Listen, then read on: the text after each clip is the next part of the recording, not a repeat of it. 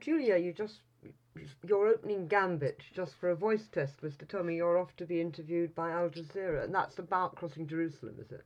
Yes, I'm going to be interviewed by two Arab TV stations this afternoon. You say that you're off to speak to Al Jazeera. That sounds like a really hopeful sort of thing to me. That Al Yes, Jazeera are that's good. interested. I've got an actor who's from Sudan who's playing a Palestinian, and so I'm being interviewed with him. Yes, and the Israeli actor Adi Lero, so they'll have an Israeli, a Sudanese, and me, a Brit. You think there is some hope for the future because your play's quite tense, isn't it? And I wasn't sure it. You know, on the other hand, the younger characters, at least on the Israeli side, do seem to be really making an effort to connect. But do you really believe there is that hope for the future? I think it's a very small glimmer, but the fact that there is the glimmer, I think there is still a group of people who are very keen to talk, to connect. They are the minority, but as long as there is that minority, I guess I feel quite hopeful. I don't think there was any immediate solution, but the desire to talk and the fatigue, I think, on both sides means that there is now a new generation or several generations who've had enough of war and fighting and who do want to talk it through. I'm not a politician, so I don't know what the answer is, and I'm rather for a two-state solution would be my preference here.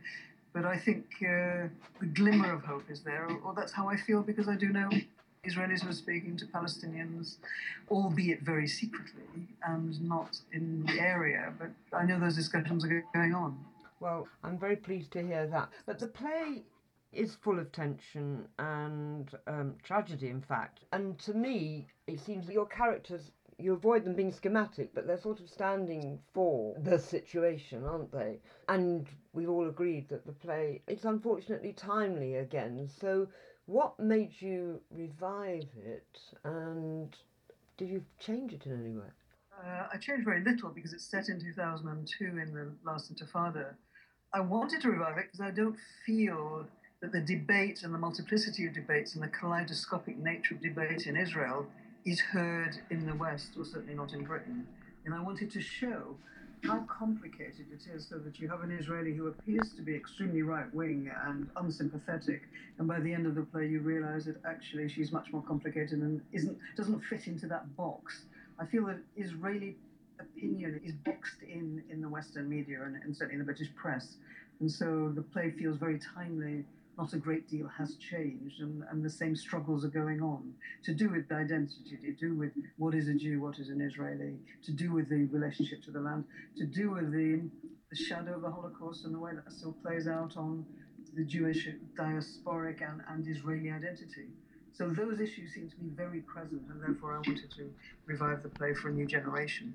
When you originally wrote it, how did you create the characters? I mean, I know you've talked to the Jewish Chronicle about walking around Israel and not necessarily revealing, you managing to hide that you're Jewish, not really saying anything particularly that were, but talking French and being rather alarmed when Arabs, as you might well expect them to do, talked about the pipe dream of a Jew-free land.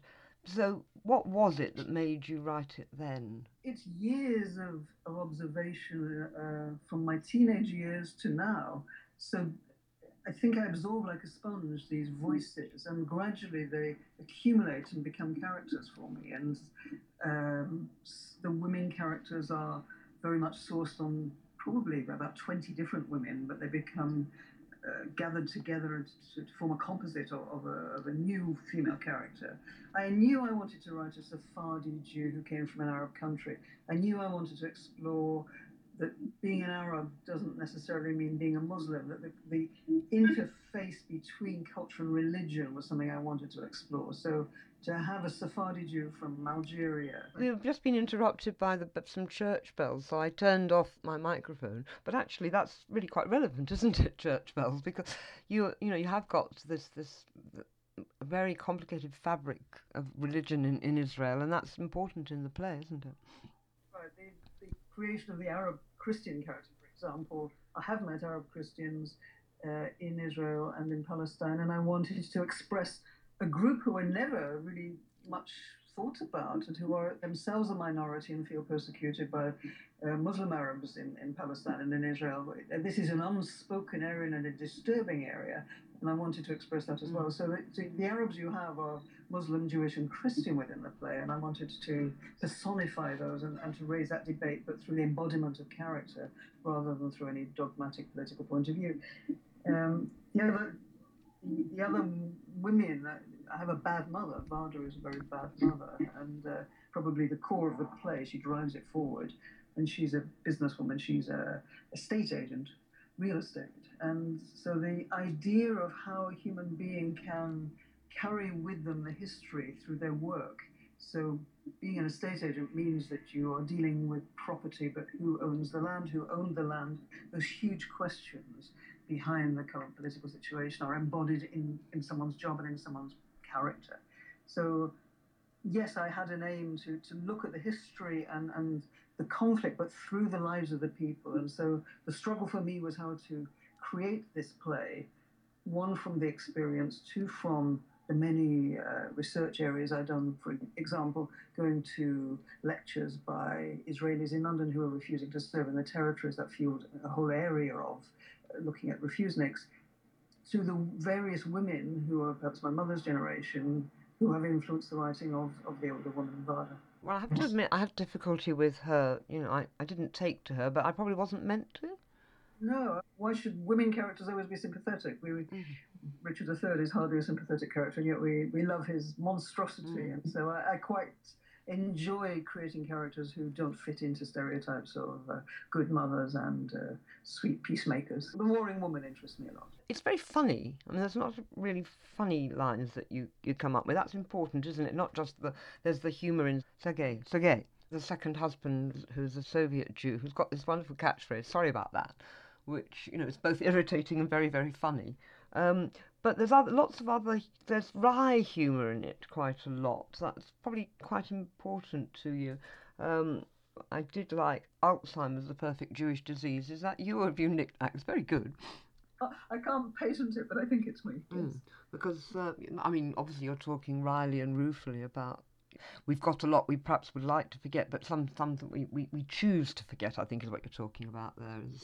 Selective forgetfulness, is that right? Well, it's both funny and it's serious. I'm using the music of Orpheus and Eurydice as a metaphor as well. The idea of looking back is something that runs through the play as a drip feed, in fact. So Alzheimer, if we forget our past, does that help us move forward? What's the importance of forgetting the past? Or should we remember our past? And it seems to me that is a very important part of the play. Looking back can freeze you, like Lot's wife, or it can help you inform the present and the future. So the jokes are seen as part of the most serious part as well, so that we look at one argument, but from many points of view, through Jewish humour and through serious debate. I liked old people, they shouldn't be born, I think. Is that you, or is that just an old Jewish joke? It's very good, and you use it well in the right place. Go on, I want you to admit whether it's you or not. I don't know if that's me. I think I probably just absorbed that and then parked it, and then it came out of the mouth of one of the characters. Other lines like too much history, not enough geography. Yes, I absolutely love that. I've wrote that down. I was scribbling a lot, actually. And that's horribly true, isn't it? I mean, these are nice little aphorisms that sum things up. But then was another one you said about trying to die old in the place where your ancestors died. Yes. Now, that's something the Jews mostly don't... Well, certainly the Jews who moved to Israel after the war have pretty well no chance of that yet. I mean, that's probably just coming. But I think you were speaking for the Arab community then. Yes, the Arab Christian. So the character of the Arab Christian is the man who serves whoever's in power, the idea of Jerusalem and its surroundings being a gateway from the Romans and the Crusaders and the British, Ottomans before the British, obviously. The idea of the person who in a way collaborates with whoever's in power. I find that a rather intriguing character. I'm not sure what the moral values are behind that, but the desire to survive, the very human desire to survive and to have a relationship with the land so that your ancestors are buried in the land around you. It's something I've observed, particularly in France, in small communities where families are buried, and and there isn't this feeling of we belong everywhere. The feeling of belonging to one particular territory, one land. Um, and it rather haunts me because I see it in my Israeli cousins that they have a love for the land and a symbiotic feeling to it, which I don't have, and that's because I was born in Europe. And so that character expresses the other side of belonging to the land on the very deepest level. And perhaps, personally, I question, do we ever own land? Is the only land we own the one we're buried in? So those kind of questions are seamed around that character. You talk a lot about the trauma of service in the territories, and that's something, well, anybody, except the most right-wing person, can really feel for that. Another thing I liked very much was Rotten Israel versus the Decent Jew. Talk a bit more about that. Yes, I'm very interested in this. So, of course, I was born after the State of Israel was born, and the concept of the Israeli and the Jew was something I learned very young. My father was a great Zionist, and he would say that the Israeli is muscular, is physical, can work on the land, is not an intellectual, shrinking, fearful being. That men and women go to the war, and they are proud of their relationship to the country and to the land, and they're part of it. And my own I suppose my own sensibility, which is very much a diaspora Jew. I'm not good at physical sports. I love everything that's intellectual and bookish and cultural. That I am a stereotype of that. And so I began to think, what is the morality of a Jew? What is the morality of an Israeli? If you have a state and if you have a war machine and if you have to defend that state, then of course you have to break certain moralities. But by doing that offends your sense of being a Jew, because you are also a Jew. If you're an Israeli, you're a Jew usually, and so therefore that is an inner conflict. And so the character of Gideon says, I may be a rotten Israeli, but I want to try and be a decent Jew. And so that conflict is something that always haunts. Every day I think about that, and therefore it's in the play and it's embodied in that character. Maybe the big hope for the future is that everybody has to be slightly more rotten Israelis and slightly more decent Jews, or maybe the two should meet in the middle in some way. I mean, I'm dumping the guilt on us, aren't I? And I don't mean it like that at all. I just find it very uncomfortable at the moment, the whole situation. I can't do my country right or wrong with Israel, although I support the State of Israel, and I think most Jews I know feel the same. I feel the same too, and I'm a secular Jew. I don't belong to the shul, and I believe Israel should be a secular state. But I know that's a very inflammatory thing to say, and I understand what I'm saying is a kind of nonsense. But at the same time, it does disturb me that it is a religious state.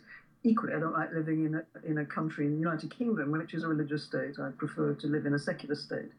I think France, as a secular state, is a better role model, where the religion is private and not part of the state. So I have all sorts of conflicts around that. But I do believe, out of realpolitik and my knowledge of anti-Semitism, that there should be a state for Jews.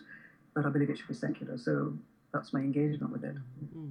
I know we started on a sort of note of cautious optimism, and I really don't want to end on a note of pessimism, but I'm probably going to have to. It seemed to me very significant that as we went to see your play, as it previewed, we were reeling from the horror of, I think, waking up one morning and bursting into tears to find that settlers had firebombed this Palestinian house and killed a baby outright, and that now 2 more members of the family are dead. I find it really hard to get back from the guilt on that one, and Netanyahu has had to go to the hospital, has had to show those sorts of statements like quality.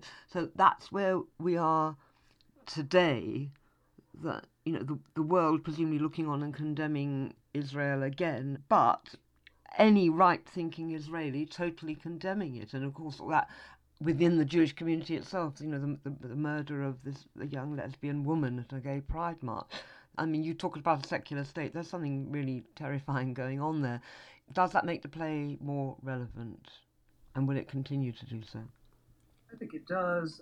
The play has no religion in it. I was very careful that there would be nothing that would be particularly about religion. So there isn't a mention of religion. It is cultural, it is tribal, and it is the intersection between tribes. But I think the fact that the Arab Israeli woman and the Palestinian young man do talk, that there are relationships between Arabs and Jews.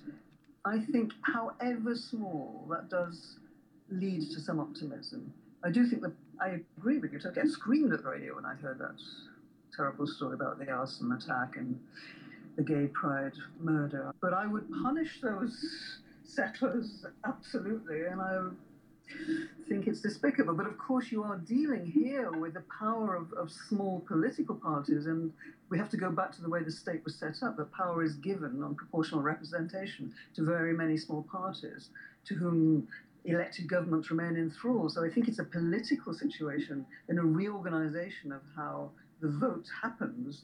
The whole electoral policy needs rethinking. That's massive, I know. But on the human level, I think one-to-one, the fact that the play is happening, that I have Arab actors learning from it, and I have Israeli actors learning from it, and British actors who don't know that much learning from it.